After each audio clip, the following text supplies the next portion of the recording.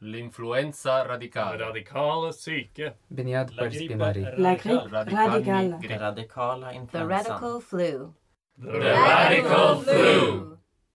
Radikale grippe. Rolling.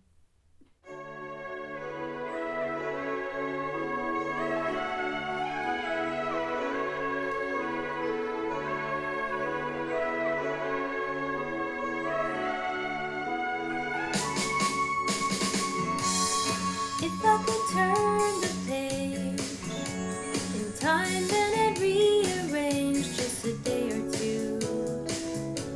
Close my eyes. But I couldn't find a way, so I'll settle for one day to believe in you.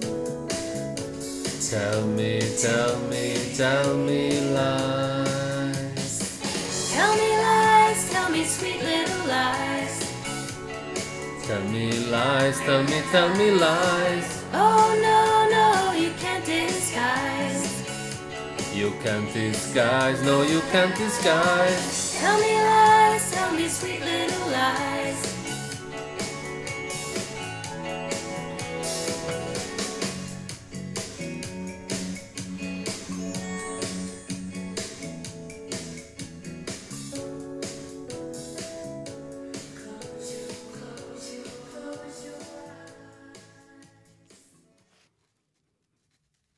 Hello, Rose. Hello, Rose. We are Rose Hammer, a collectively authored artistic persona consisting of several members aiming to escape the logic of the individual artist, Becoming instead a transnational, transgenerational, transdisciplinary entity, an internationale femme fatale. We find it wonderful to lodge here at RadioRakel. Oh yes, how does it feel to be in the studios of the world's oldest feminist radio? I'm not gonna lie, it feels fantastic. Fantastic. Well, let's get right into another hour devoted to our radio play, The Radical Flu. This time, we'll be listening to part 3 of our series of 8 broadcasts, Bro Brille. And that's not all. After we've listened to the radio play, be sure to stay tuned, as we are joined today by 2 very special guests. The Edda Award-winning stage director Anne-Karen Ytten, And the philosopher, critic, and writer Espen Søby. Before we begin, let's have a brief rehash of last week's part of the Radical Flu. Would you like to dish it out, Rose?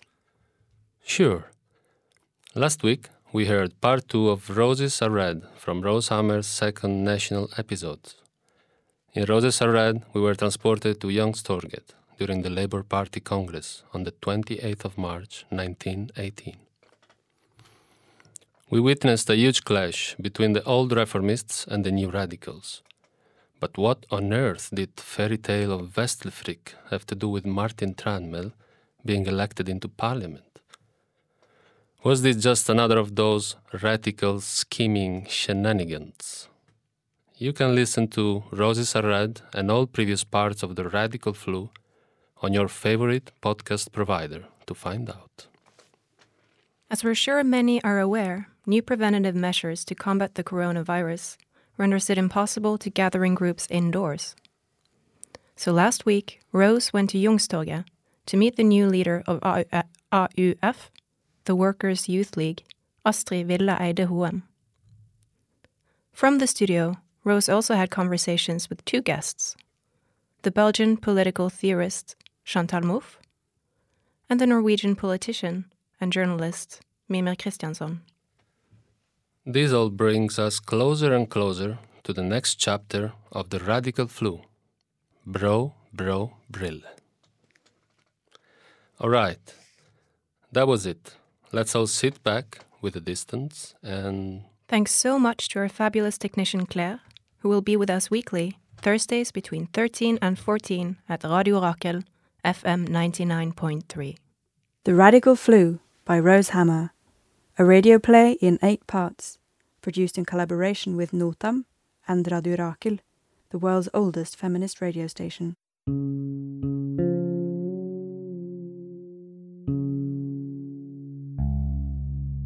The Radical Flu, Part 3. Bro Brille. The Radical Flu is a radio play by Rose Hammer and part of Rose Hammer's national episode series.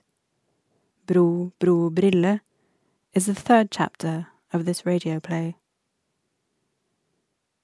We are in Vår Frelsers gravlund, Oslo, a cemetery in the capital city of Norway, mid-November 1918. Everyone who's anyone is here, either vertically or horizontally. Vertically, we are about to encounter Ingeborg Køber, an innocent young lady, and JOHAN SCHARFFENBERG, a doctor. Horizontally, but under the verticality of Gustav Vigeland's statue, we encounter Aasta Hansteen, a legend. The Radical Flu has been commissioned by osloBIENNALEN with the kind support of KHiO. List of characters: actress, director, primadonna, woman scorned but not dejected, JOHANNE DYBWAD, 51 years old. Ingeborg Køber, psychic medium, newlywed, hounded into submission, 23 years old. JOHAN SCHARFFENBERG, racist, medical doctor, psychiatrist, nationalist, lover of all practices ancient Greek, except drinking, bad poet, 49 years old. Aasta Hansteen, painter, language pioneer, self-taught theologist and a flaying critic of the Norwegian church, nationalist, anti-imperialist, suffragette, Sapphian, misandrist, bad poet, deceased. Location: Vår Frelsers graveyard in Oslo. Everyone who's anyone is there, either vertically or horizontally. Ibsen, Bjørnson, Vilden vei og kjellan, Vergeland vel, haven tran, melodi, Ringnes gudebur, Nordråk, Solberg, hol, Bakka blikk så brattlig, færlig kollet braten, Brøgger, Sveig og Munk og Karsten Trane, Aasta Hansteen. Ingeborg Køber. A naive 23-year-old newlywed has travelled from her woodboard kingdom Fredrikstad to Christiania to see the famous actress JOHANNE DYBWAD perform Medea at the National Theatre in Christiania. Køber is curious and sensitive, but not a scholarly woman. She's been coined sweet but stupid by her own patriarch. She's led a sheltered life in the shadow of her brothers Ludvig and Ragnar, who are her parents' favourite children. Køber was entirely unprepared for the shock that is JOHANNE DYBWAD's Medea. DYBWAD Is a theatre phenomenon and grande dame. She acts, directs and informs the bougie public with her radical performativity. She is a fire, a bitter blow that cleanses, and courage and truth have reached greater limits. Nordahl Grieg describing Dybwad. Grieg wrote her a poem featured in the posthumous collection Hobbit, 1946. It's quite telling how much he admired her. Dybwad became famous after dancing with her own shadow in En liten heks, a little witch. After Georg Sand's Fanchon premiered in Bergen and then in Christiania, 1888. Dybwad both produced and performed the Medea of Euripides in 1918. Until 1916, she had been married to lawyer and writer Wilhelm Dybwad. After their separation, Wilhelm Dybwad immediately married Caroline Bukken-Lasson, who had also recently abandoned her marriage. Bukken was Christiania aristocracy, sister of Oda Lasson, sister-in-law of Christian Krogh, and Dybwad's junior.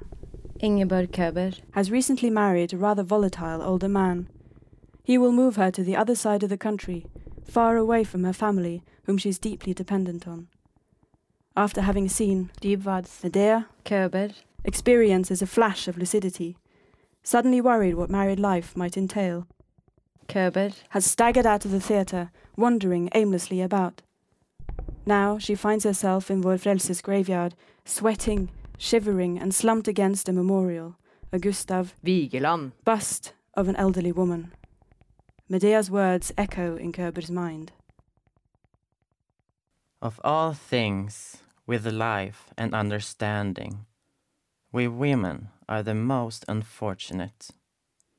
First, we need a husband, someone we get for an excessive price. He then becomes the ruler of our bodies, and this misfortune adds still more troubles to the grief we have. Then comes the crucial struggle. This husband we selected, is he good or bad? For a divorce loses women all respect. What now, little relic? Köber's father, that she was later accused of having murdered, called Köber his relic, as she was able to communicate with her two deceased brothers. Scharffenberg participated in an expert panel, giving statements during a very public and scandalizing trial. Scharffenberg claimed Köber had willed her father's drowning into being, even if she had no recollection or conceptualization of having done so, because she was apparently both insidious and simple. What now, little relic? Køber asks herself. Supporting her weight on the stone plinth, she slowly stands up straight until she faces the Vigeland bust head-on. It's a somewhat unflattering idealization of Aasta Hansteen. Køber, unable to think clearly, places her palms on Hansteen's cold cheeks, staring into her unflinching gaze. Aasta Hansteen had lived in Copenhagen, Düsseldorf and Paris. Her paintings had been shown at the World Exhibition in Paris in 1855. After resettling in Christiania, she was briefly a popular portraiturist until the workload caused her a breakdown and she stopped painting for several years. Hansteen was an active and public feminist in the tradition of Harriet Taylor Mill's eavesdropping husband, John Stuart Mill. Characterized by her enthusiasm and ditto indignation, Hansteen was often caricatured. Ibsen, resting under his hammer just a stone's throw away, owned at least one of her paintings and had based the character, Lone Hassel, in Pillars of Society on Hansteen. Dybwad played Hansteen at the play's premiere in 1901. Hansteen was the third person to ever use Ivar Aasen's Landsmål in published text, writing love poems to her female companions, praises of her aesthetic and ethical idol, Henrik Wergeland, and publishing political programs. When the International Workers' Congress in Paris in 1889 voted that May the 1st should be the International Workers' Day, they also voted that they would not acknowledge the women's issues as a cause. Hansteen was furious. They want to make themselves masters of women's affairs. The International Workers' Day will be a men's day. We'll have a new man's world. Where before we had hundreds of thousands of masters, we'll now have millions of masters. Hansteen, Nylände, 1819, page 33. Daughter of a respected academic, Hansteen belonged to the bourgeoisie and never sought to leave it. Still, her thinking was ripe with values. She was at the barricades, uttering her incantations, welding her umbrella, or hidden away at home, sobbing. Always involved in psychic battle. Nina Karin Monsen, Sorry, infurier är också kvinnor, page 187. Cruising through the graveyard, heading in Köber's direction, is Dr. JOHAN SCHARFFENBERG. He's always found solace among the dead. As a schoolboy, he'd been preoccupied with the morbid, pressing flowers in his notebooks and writing long poems about bodies returning to dust. He's now a physician, psychiatrist, prohibitionist, public intellectual. His adversaries call him a fanatical rationalist. His friends say he's a woman-hater. Endlessly productive in a position of power, he polemicizes for the forced sterilization and internation of folks he doesn't like, loose women, addicts, the mentally ill, and ethnic groups unfitting to his racist, nationalist visions. He kept intimate correspondences with his male friends who often begged him not to show anyone the nature of their communication. A self-proclaimed enemy of joy, Scharffenberg is in an uncharacteristically good mood. The doctor's jam is temperance, and new statistics showed that the number of drunk tank arrests had plummeted during the outbreak of the flu. Scharffenberg had sympathy for the drunks. He truly did. They were uneducated and primitive, worked in filthy environments from dawn till dusk, and when they came home, they had to share a bed with their wives, those disgusting bodies. Still, public intoxication was unacceptable. The Norwegian public is not a pigsty. Scharffenberg comes to a halt. What in God's name? There's a drunk? A damsel? Is she intoxicated? Deranged? She must need my help. Scharffenberg picks up speed and is soon marched right over to Køber, who's still clenching the bust like a gargoyle on a dome. I demand an explanation. Where is your company? I don't run a company. Your husband? Or your father? Brother? My husband is at home. I'm sure my papa is too. And what is your business bumbling around here in Christiania unaccompanied? Why are you so fundamentally ungroovy? Who asked you for your opinion? What? Leave me alone. Will Scharffenberg leave Køber alone? Are you crazy? No. Then collect yourself. Yes. What is your excuse for your behavior? Explain.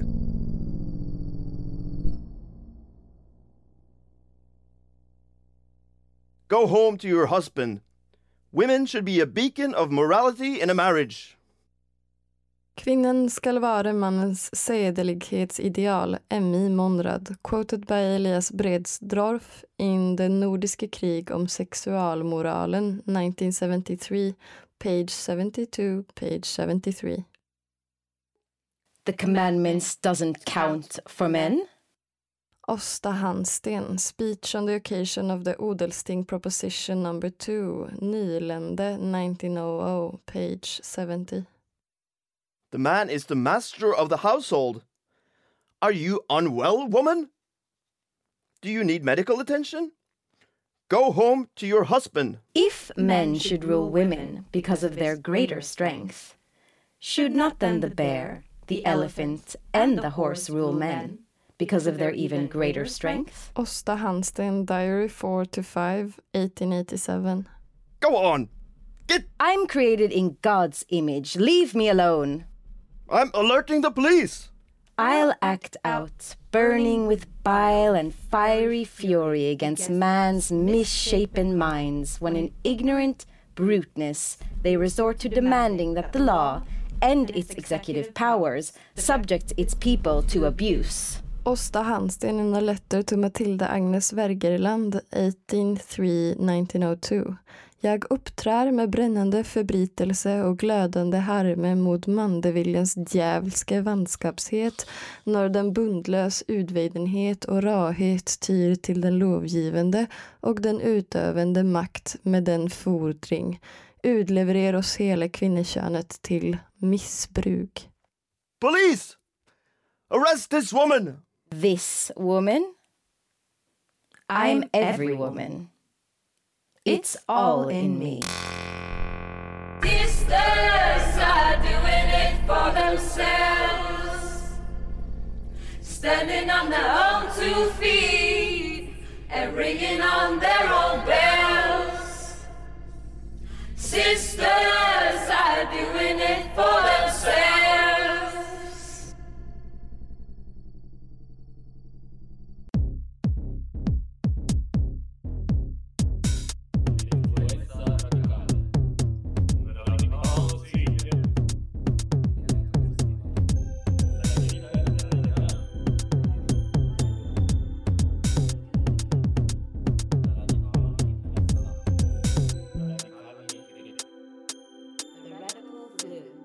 The radical flu.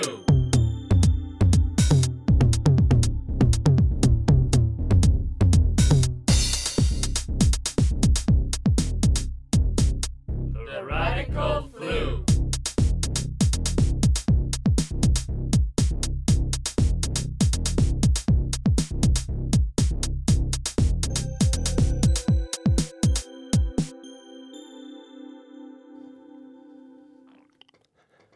Welcome back to the studio. You just heard part 3 of Rose Hammer's radio play, The Radical Flu, here on RadioRakel, live from Oslo.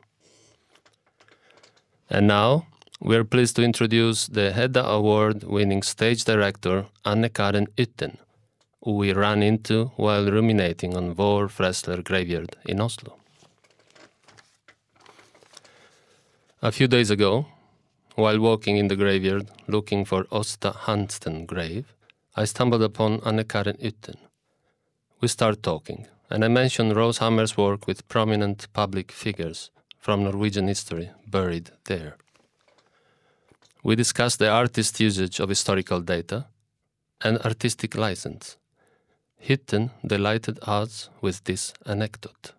The start of the story is that an actress called Bente Børsund, she was 70, and I knew that when she had retired, if she did not have anything to do, she would knock on my door with something to do.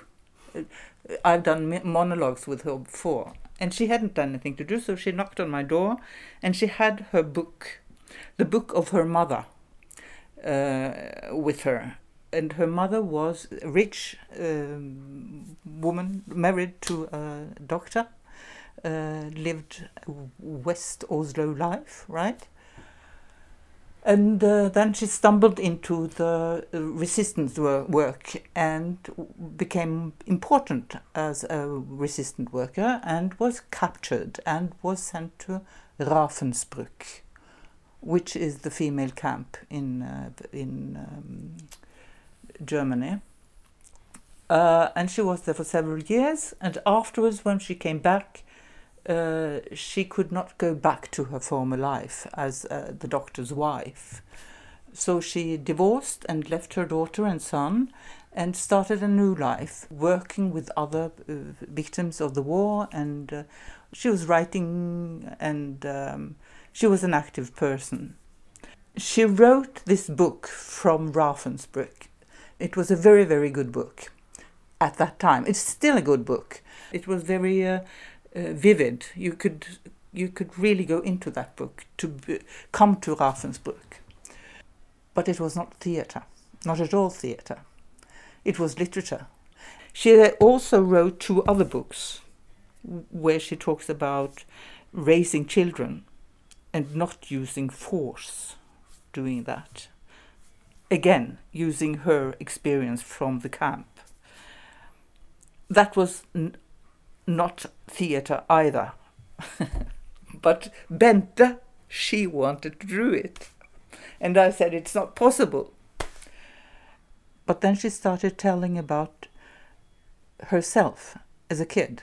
And she started singing the song which her mother used to sing for her when she was to go to sleep. And then I found a way into it which was about mother and daughter and missing a mother and what happens when you lose a mother twice. Because she first lost her mother when she went to the camp, then she lost her mother when she was divorced. The real thing is that I used both of the books, and I used all the stories Bente told me from her childhood, what she remembered. So I interviewed her. But Bente was not destroyed by the loss. She was not destroyed by the longing. And that was where the lie comes in. Because her longing for the mother had to burn much more. And that had to be sort of the motor of the whole play. So I said, you have to lie. And then, and she lied. She lied in a good way. And the real thing is, she started playing this in, well, must have been 12 years ago. More. She was 72, I think, when we had the opening. And she's still playing it, and she's now 86. She's traveling around with the play still. And what is also fun is that my brother is a psychiatrist. And he said afterwards, after he had seen it, he said, oh, think of her going around all these years and missing her mother so much. And I said, that's my lie. And he said, oh, please, couldn't you have let me be in the illusion 5 minutes more? The radical flu. The radical flu. The radical flu. The radical flu. The Radical Flu! We're back from RadioRakel. Espen Søby is a philosopher, critic, and author who has been working for Statistics Norway, Statistisk Sentralbyrå, since 1985. Søby has written several works challenging and clawing at the confined formats of the historical biography as a literary genre. His bibliography includes books about Rolf Stenersen, the stock market broker come Munch collector, capitalist criticizing capitalism. About Kjeld Lasnik, a Jewish citizen who was deported from Oslo during the Norwegian Holocaust and later murdered in the concentration camp Auschwitz-Birkenau. About the entrepreneur, smuggler, jailbird, and crime fiction writer Arthur Omre. And about the attending physician, prison shrink, an indomitable, relentless public intellectual shaping Norwegian political opinion for more than half a decade, Dr. JOHAN SCHARFFENBERG. Espen Søby titled his work on Dr. JOHAN SCHARFFENBERG an archival study, rather than a biography. Rose Hammer read the book En mann fra forgangne århundrer, overlege Johan Scharffenbergs liv og virke 1869-1965, en arkivstudie. Which roughly translates to a man from eras past, attending physician Johan Scharffenberg's life and work, 1869-1965, an archival study, with great interest. We are thrilled to welcome Espen Søby as a guest here on the Radical Flu on RadioRakel, where we'll ask him about the influence of intellectual nestors of various political standings, about Dr. Johan Scharffenberg, about engaging critically with archives, and about what historians coin the tyranny of models. We are curious about how Søby started working with statistics, and more so, how he developed the idiosyncratic ways in which he animated the archives he engaged with through his work. My main employer have been Statistics Norway since 1985. Statistics Norway has been my main workplace ever since I finished my studies. Your background is in philosophy. Yeah. And we were curious on what stoked your interest for working with statistics as a philosopher. From the beginning it was not, it was a coincidence. Espen Søby finished his studies in 1982, when Norway had entered the yuppie era. Economists, who would otherwise be obvious candidates for employment in state organs such as Statistics Norway, now sought work in the private sector, where the salaries were higher. So how does a philosopher fill an economist's shoes? The young people didn't want to study at the university. They took short-time economic education at BI and other private education institutions. So the need for philosophers was little. While the young and hopeful sought out private business school rather than humanities to take part of the economic boom, job offers for candidates of philosophy were scarce. In the past, one could be employed teaching new students history of philosophy and logics. However, I was interested in this making of concepts, not only this main concept, but also on the lower level. I found Statistics Norway to be a interesting place to be. It was, for me, it has been like continuing university studies. The authors or the writers of articles in Statistics Norway did not actually sign as individual authors, but it was signed as SSB. Yes. I was curious if you had, if you would share your viewpoints on how not signing as an individual author maybe changed the method for research or method for writing, or in any way where it's where it alters the act of writing. Yeah. For me, it was not a big change when I began to write things in statistics Norway, because when I studied, I was a member of a communist, small communist group, and we had a paper.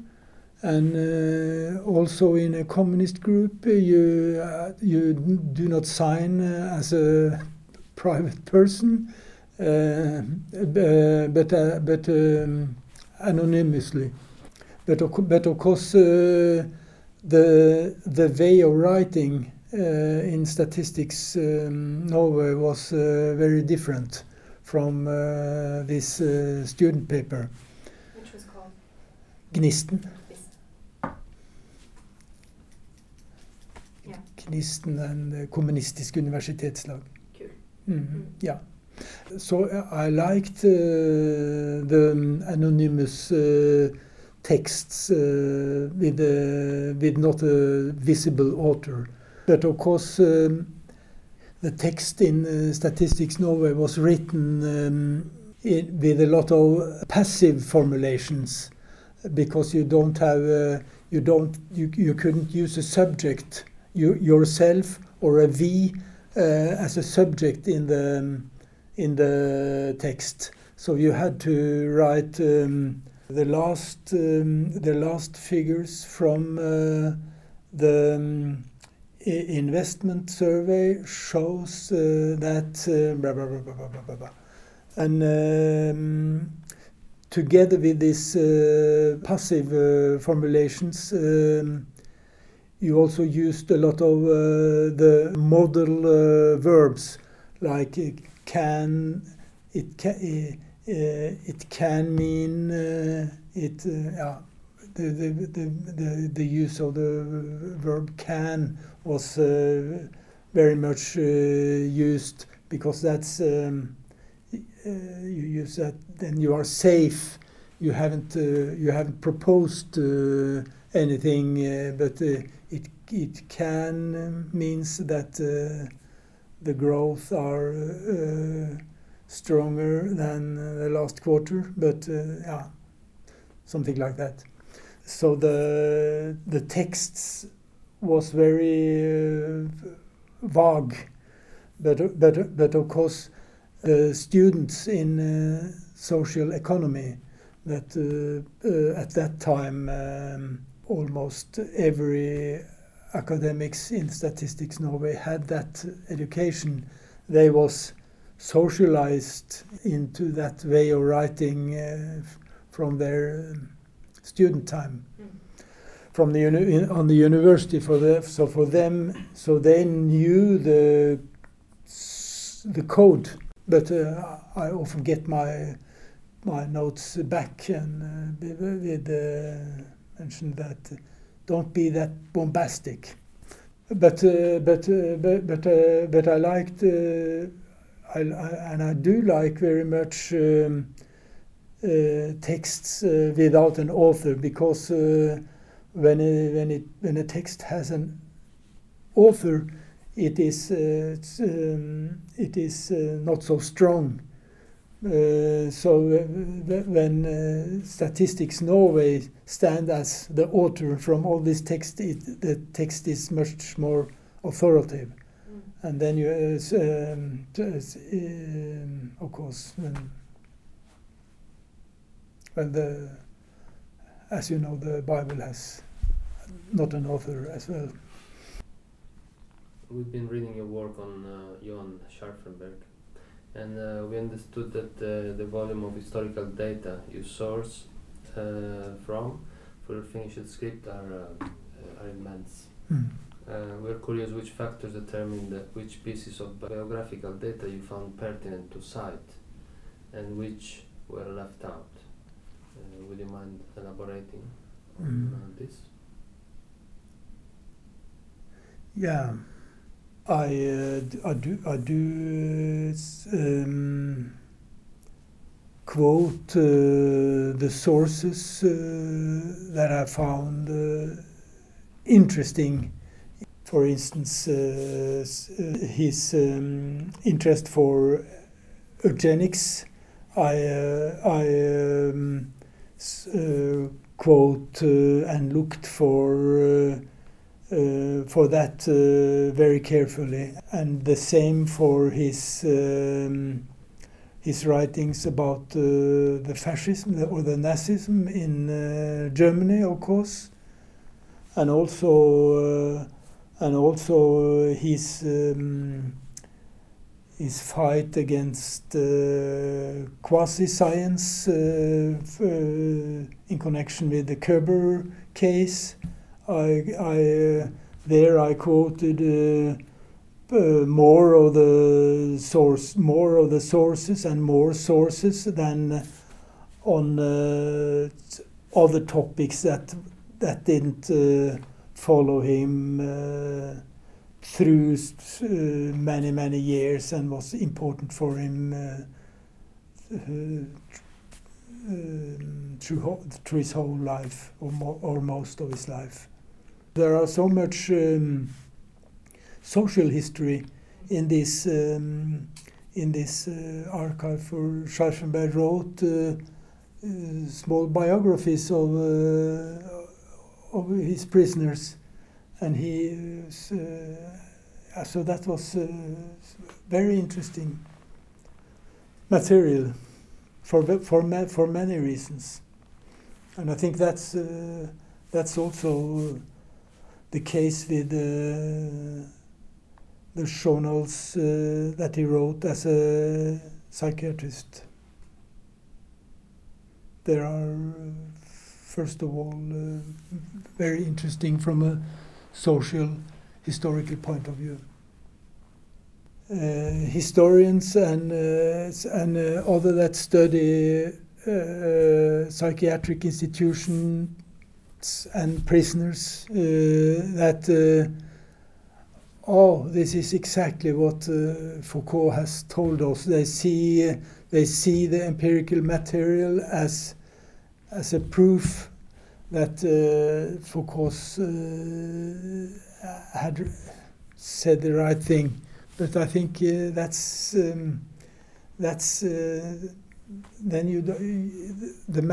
material is much richer, and you can see so much more in it. It's a source for so much more, even though Scharffenberg's intention was to try to find out some scientific positivistic knowledge about who are the criminals,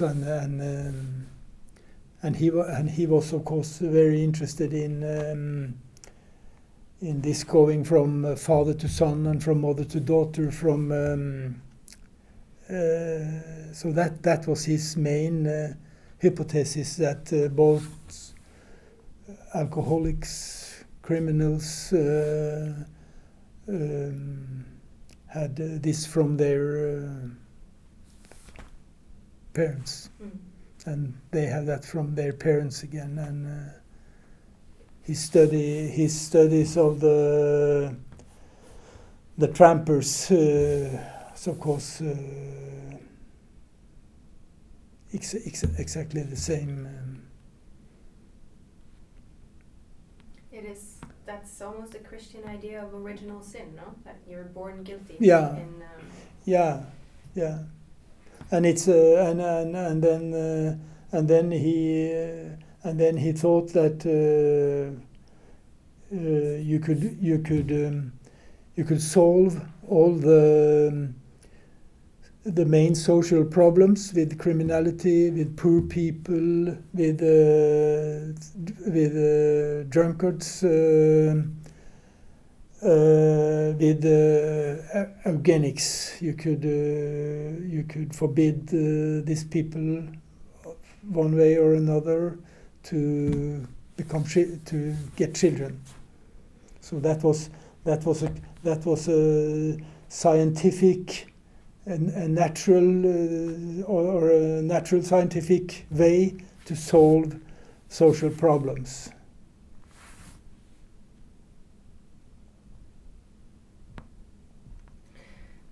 It's an interesting point that he was so strongly anti-Nazi when his ideas of eugenics is not completely dissimilar. Well, it departs on the view on Jewish people. But that also has to do with the eugenics. No, Scharffenberg held Jewish people in high esteem for their genetics. It's still eugenics, or it's still motivated by. Yeah, yeah, in a way, but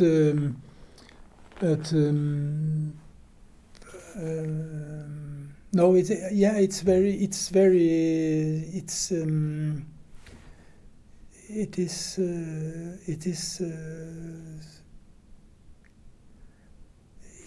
is hard to explain why he was so against Nazi, because he had so many common interests with elements of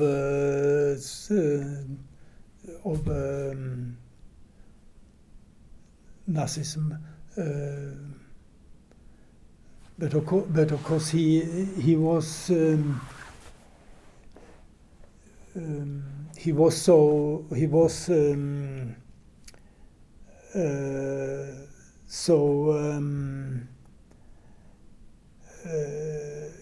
interested and dedicated to science that I think it was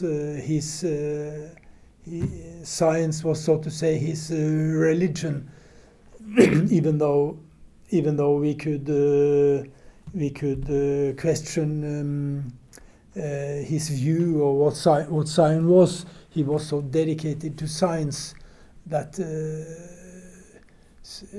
he understood that, and the Hitler fascism was not that dedicated to science, of course. If you look for Foucault, you'll find Foucault in a way.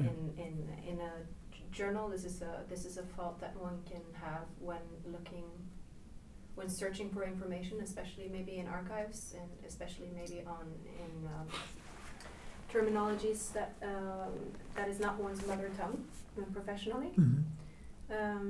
So I'm wondering if you have viewpoints that you could share about what are the pitfalls or the advantages of working with an archive, and what are the risks one run at misinterpreting the material one is reading, either because one is looking for Foucault or because terminology changes or.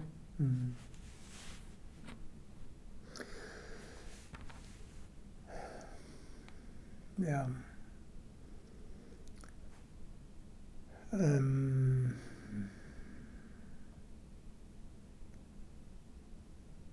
I have tried to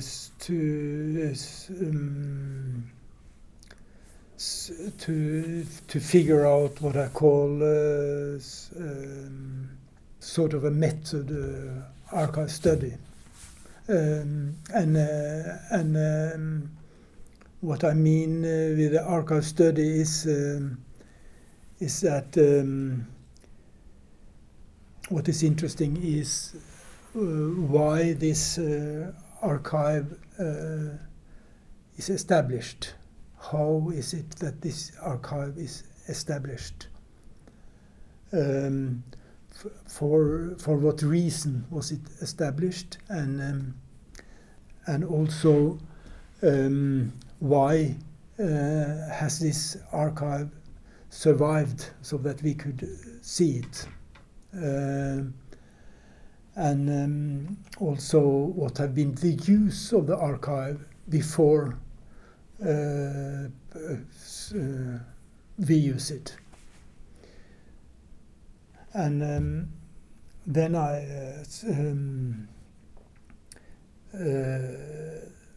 what's so special interest then is, for instance,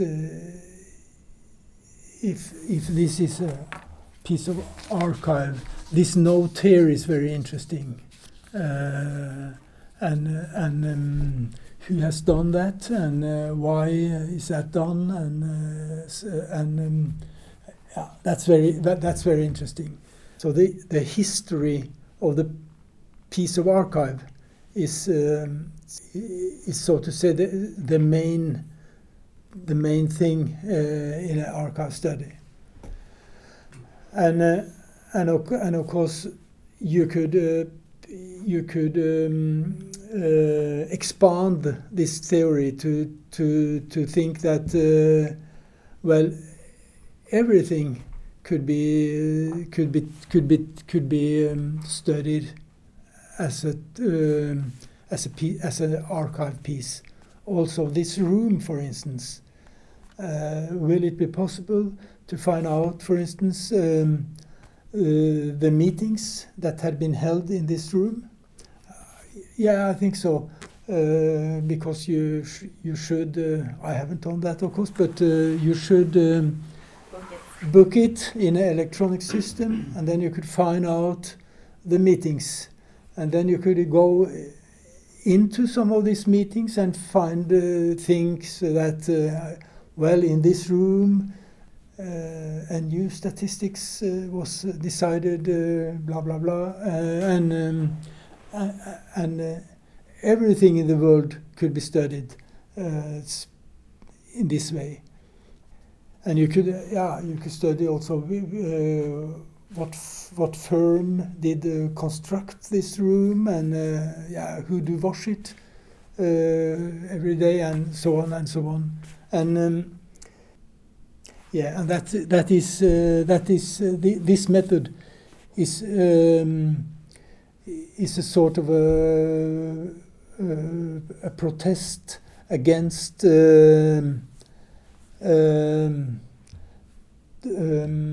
narratives, or you make other narratives, or you make new narratives, or you make anti-narratives, because when you could use, for instance, Scharffenberg's medical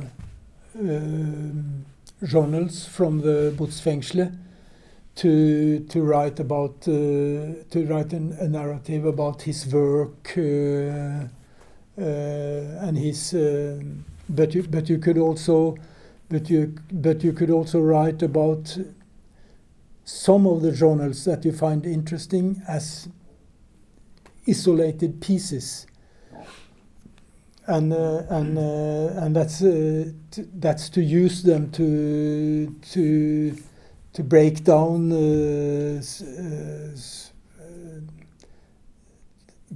ordinary narrative when you write a biography about a prison doctor, that to say what his work consists of and give some examples from the medical forms, and okay. So you when you make a hardcore archive study, you don't have you break down the narratives.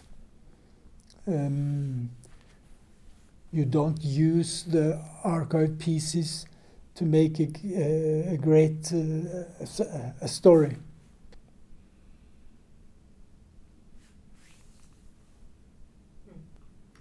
More trivial question. if you were to request a song to be played in RadioRakel, would you have something in mind? Maybe from the days you were part of this. Yeah. Maybe. Not necessarily.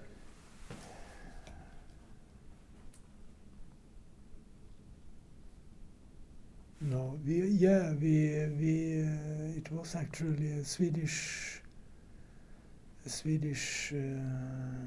musician that was on our side.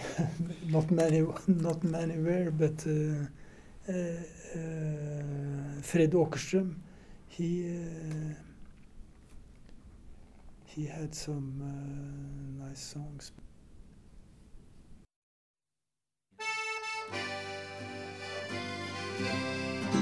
Hon var fattig, hon var ärlig och en stolthet för sin bygd.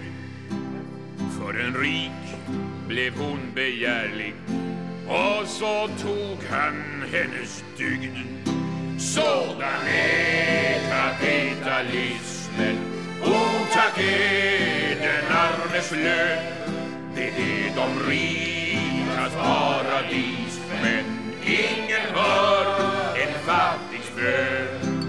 Men en dag så får hon höra att han är på nytt på jakt. Hon sa, se men inte röra, men det skulle hon aldrig sagt. Sådan är kapitalismen, otack är den armes lön. Det är de rikas paradis, men ingen hör en fattigs bön. Hon tar tåget in till staden för att glömma bort hans svek. Nu går hon på esplanaden, 10 spänn för kärlekslek. Sådan är kapitalismen, otack är den armes lön.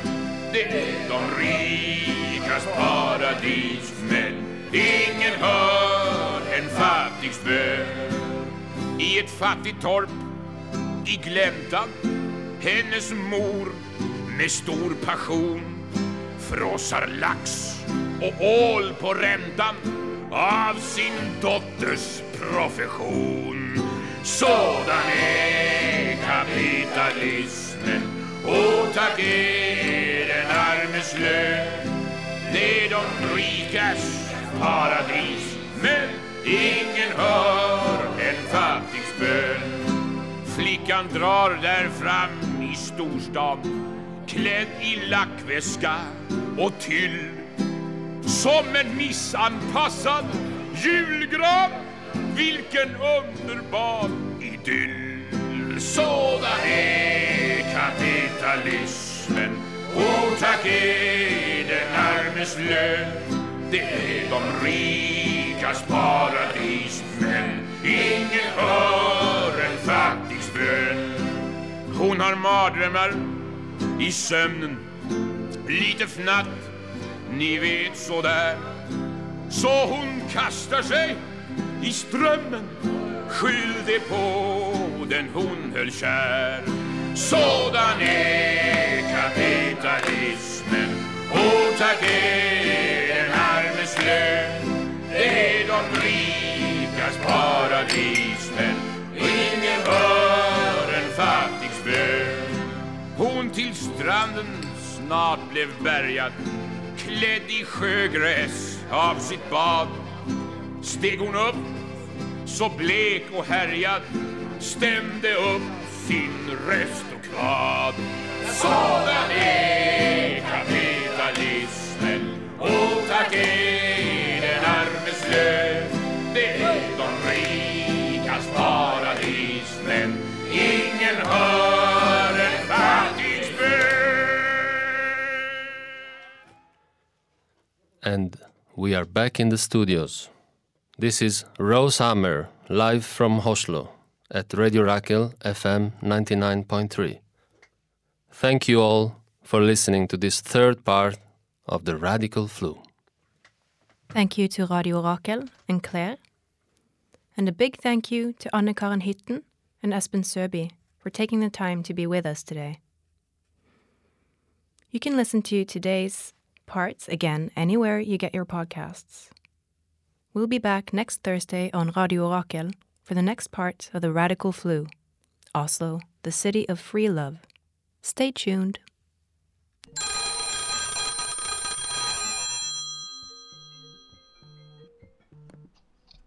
This is Anne-Karen again. Hi, Anne-Karen. Hi. Hi. I think about the story I told you. Actually, the lie was, I think, even better than I told you because, the lie is about age too, because Bente was not at all a little girl when the mother left. Bente was about 15, 16, 17 years old. So I made her a little child to make it much harder to lose her mother and make it much harder to meet a mother again and lose her again. So the lie is really connected to this age. And if the audience could be awake when seeing the play and count, it's not at all possible that Bente could be so little during the war. But most people was fooled, and that's good. I see. Thank you. But do you think we would need to re-record this? Can't you? Do you think I should come back with the microphone to your place maybe tomorrow? Well, honestly, didn't you record it now? Oh, you were playing now, are you? Okay, ask me again. Ask me again. Right.